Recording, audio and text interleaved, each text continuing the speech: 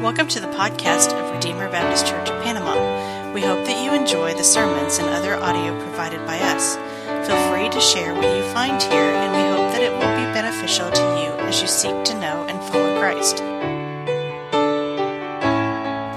If you would, turn in your Bibles to Matthew chapter 22. Matthew chapter 22. We'll be starting in verse 23 today.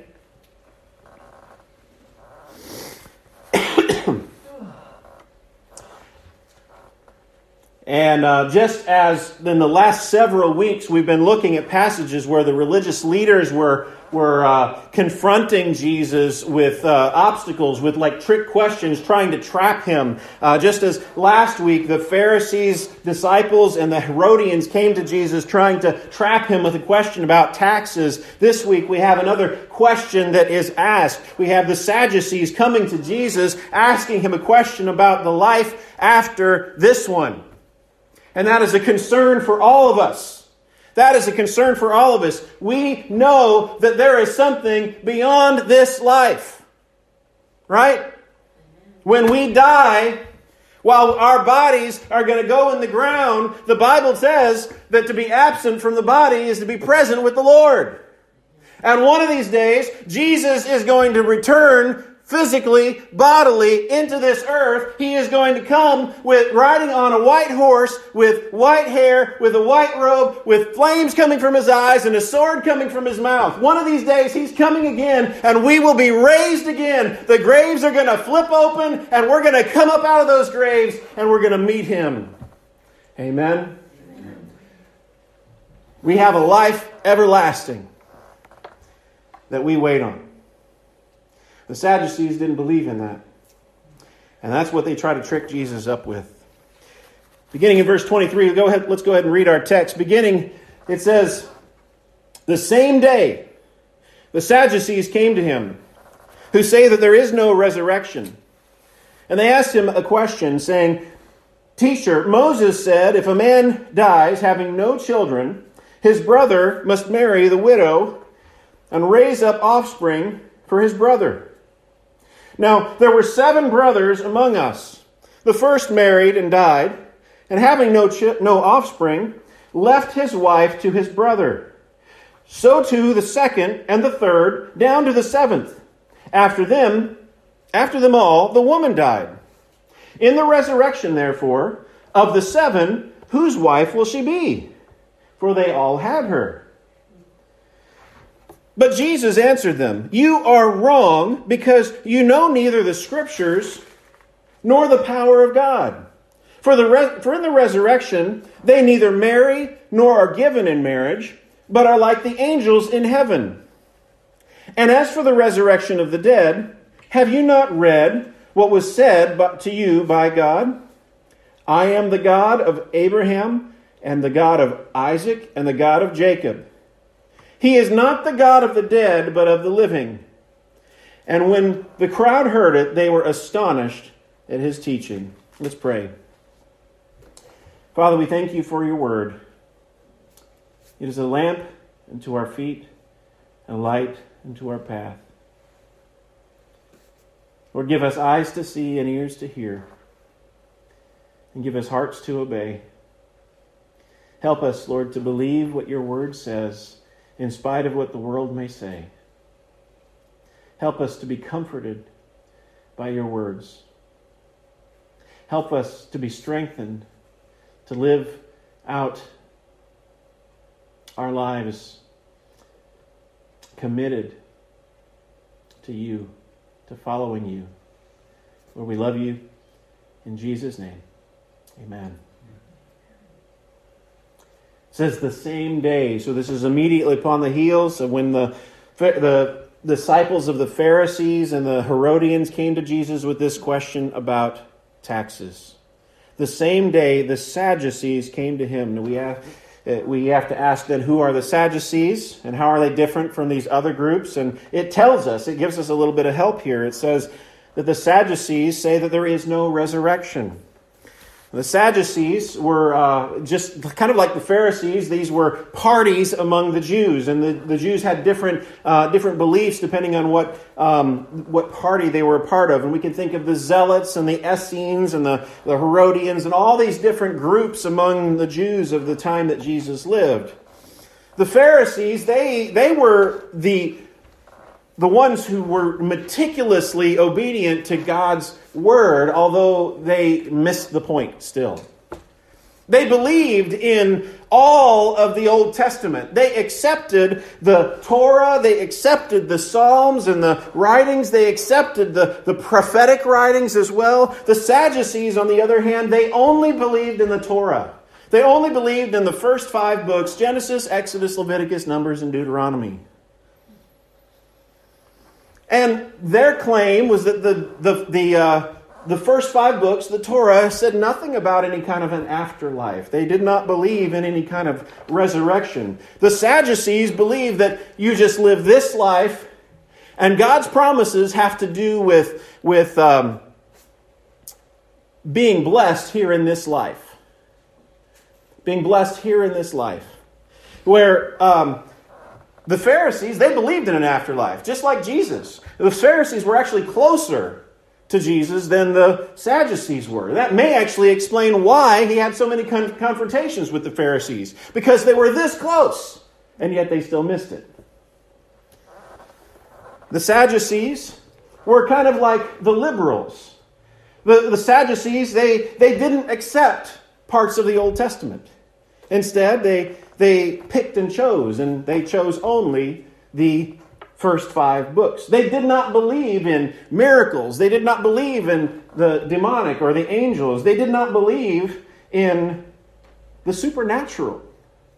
They basically just believed that they did believe in God. And they believed that God made everything. And yet it ends about there.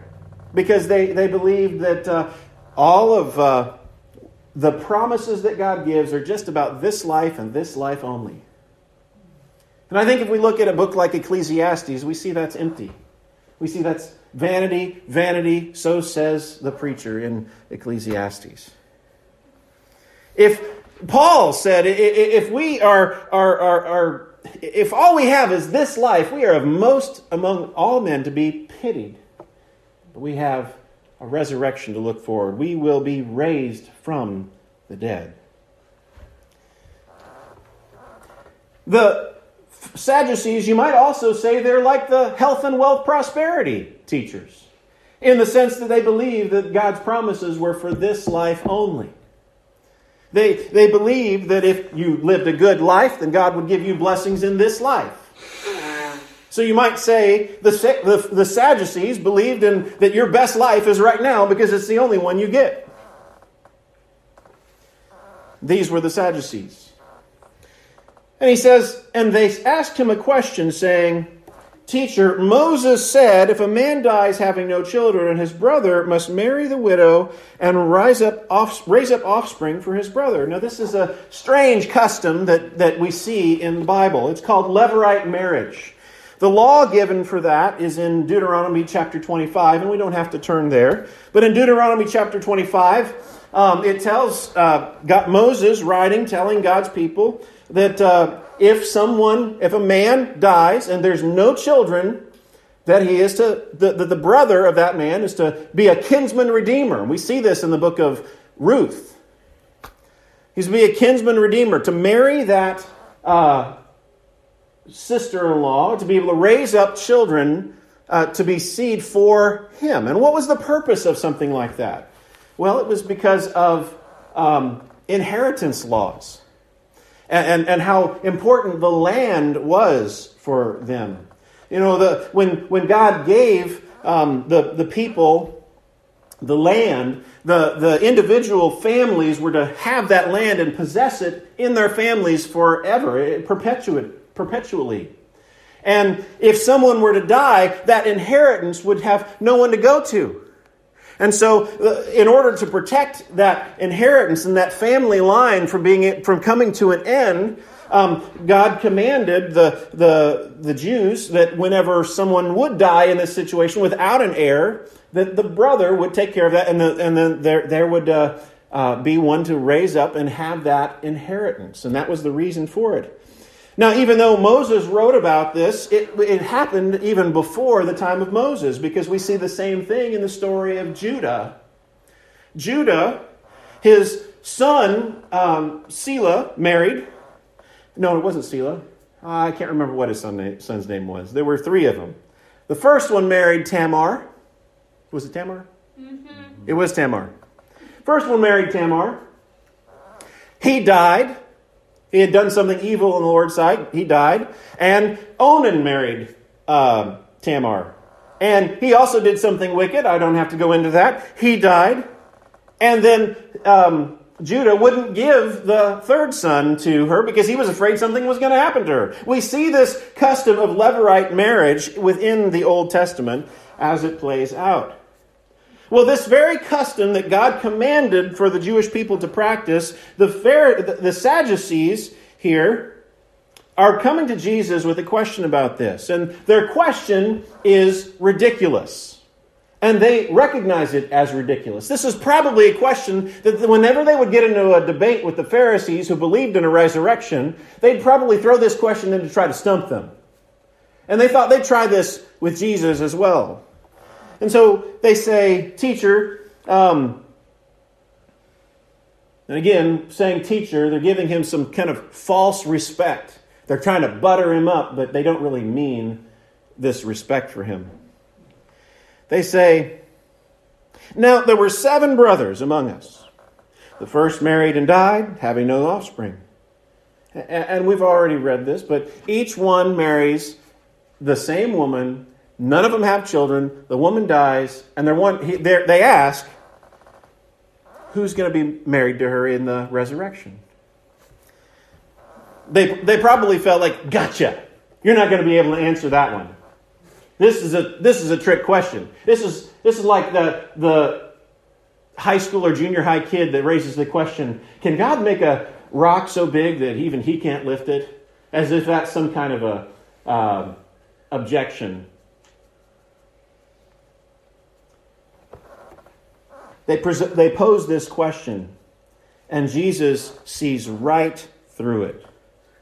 Jesus sees right through it. He says, you are wrong because you know neither the Scriptures nor the power of God. He says there's 2 reasons why they're wrong. One, they don't know their Bible. They don't know their Bible. Now, he could have been saying that just about the prophets and the writings because they didn't accept the prophets and the writings. But he was saying this not just about those, but he was saying this about the Torah, which they accepted. You don't know your Bible. You don't know the one that you accept, Jesus says to them.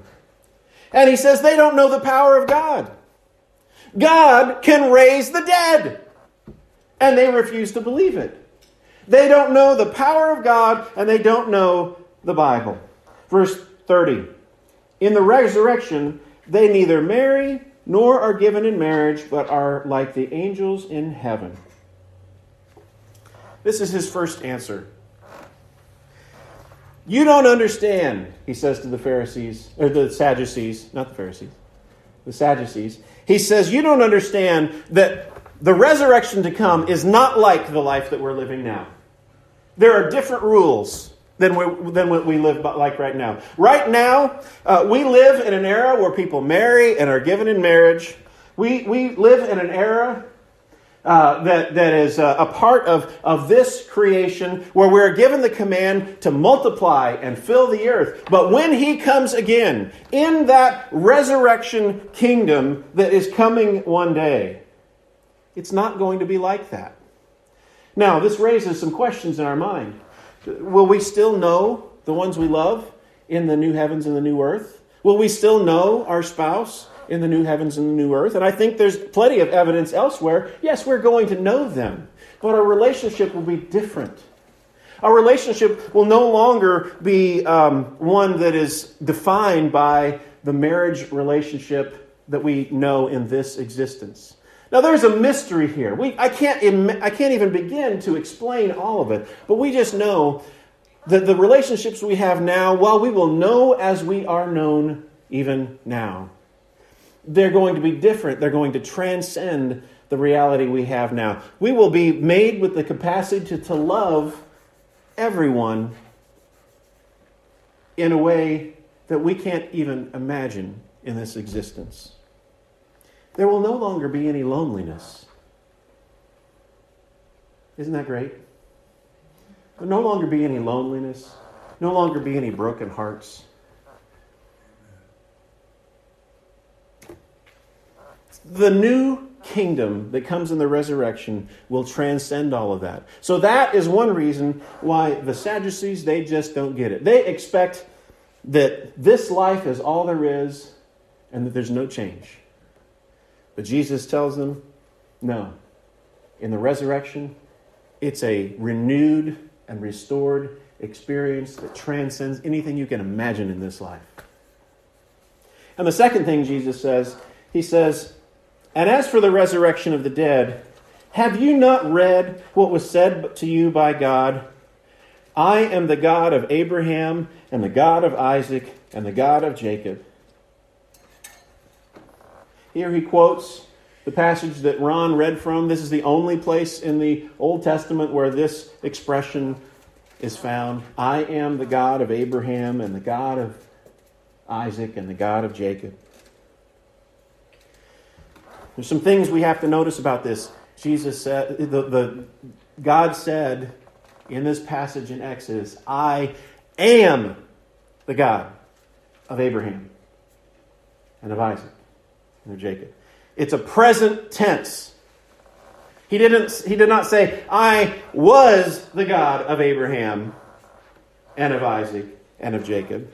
He didn't say, I am the God who Abraham used to worship and Jacob used to worship and Isaac used to worship. No, he said, I am, present tense, the God of Abraham, the God of Isaac, and the God of Jacob.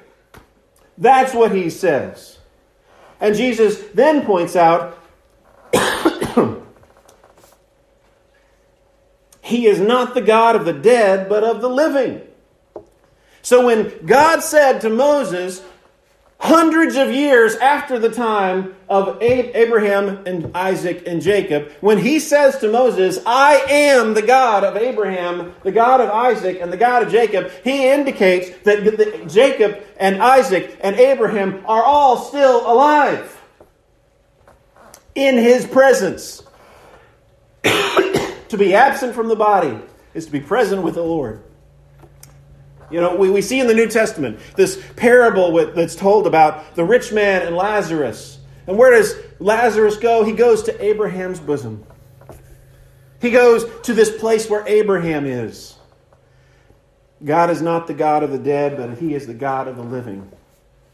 And even the Torah, even the first 5 books of the Bible, which these Sadducees accepted, even taught the very thing that they were denying. Finally, verse 33 tells us, and when the crowd heard it, they were astonished at his teaching. The crowd had probably heard the debates between the Pharisees and the Sadducees over and over and over again. And when the Sadducees bring this question up, the Pharisees were always stumped and they couldn't give a good answer. But then Jesus comes along and he gives this answer, and the crowds are just amazed. Jesus gives them an answer that they've never been able to think of before. Jesus is the true interpreter of Scripture. That's one thing we see from this. When we read our Bibles, we need to read the Bible like Jesus. You know what? Jesus paid so close attention to the Scripture that he used the tense. This is a present tense verb. And that's what Jesus argued with. You know what? We need to pay close attention when we read our Bibles and pay attention even to what tense the verbs are in. That's why I think it's valuable to actually get a theological education, learn the languages if you're able. Not everybody can do that. I'm thankful that God provided me the ability to do so. So we can interpret the Scriptures like Jesus did.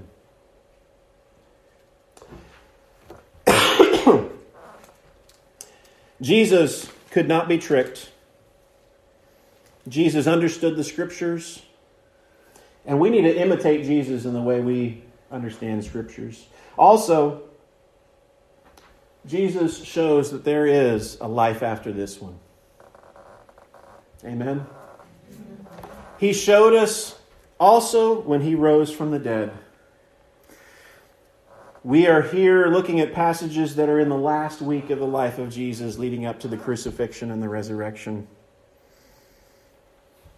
And as He goes through that week, He is marching ever closer and closer and closer to the cross.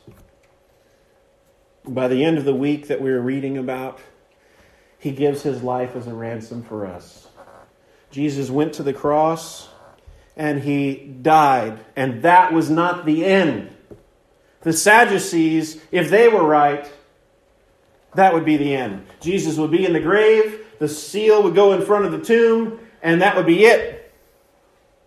But the Sadducees were not right.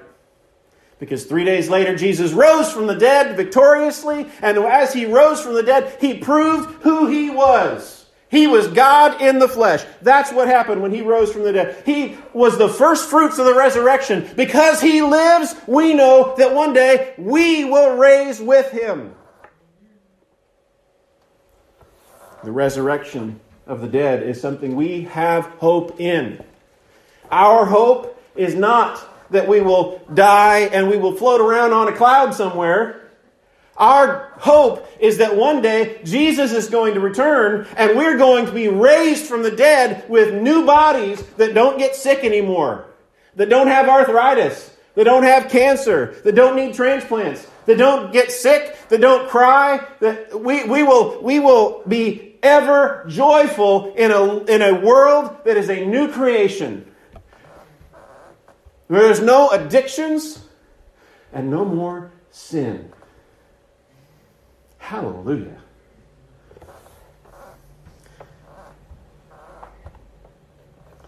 There's a song we sang earlier, and though this world with devils filled do threaten to undo us,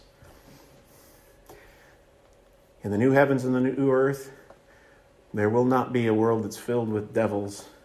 They will be thrown into the lake of fire which burns forever. And we will reign with Him. So my closing words are, again, this I always come back to this. Look to Jesus.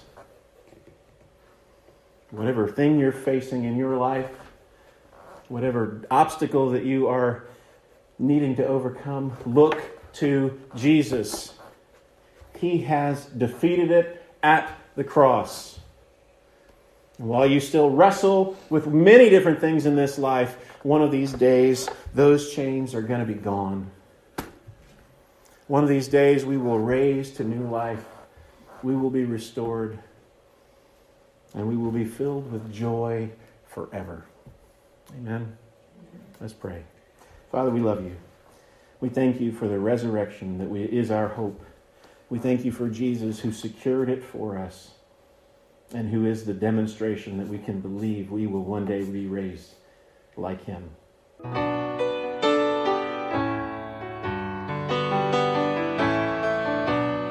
Thank you for listening to this message from Redeemer Baptist Church in Panama.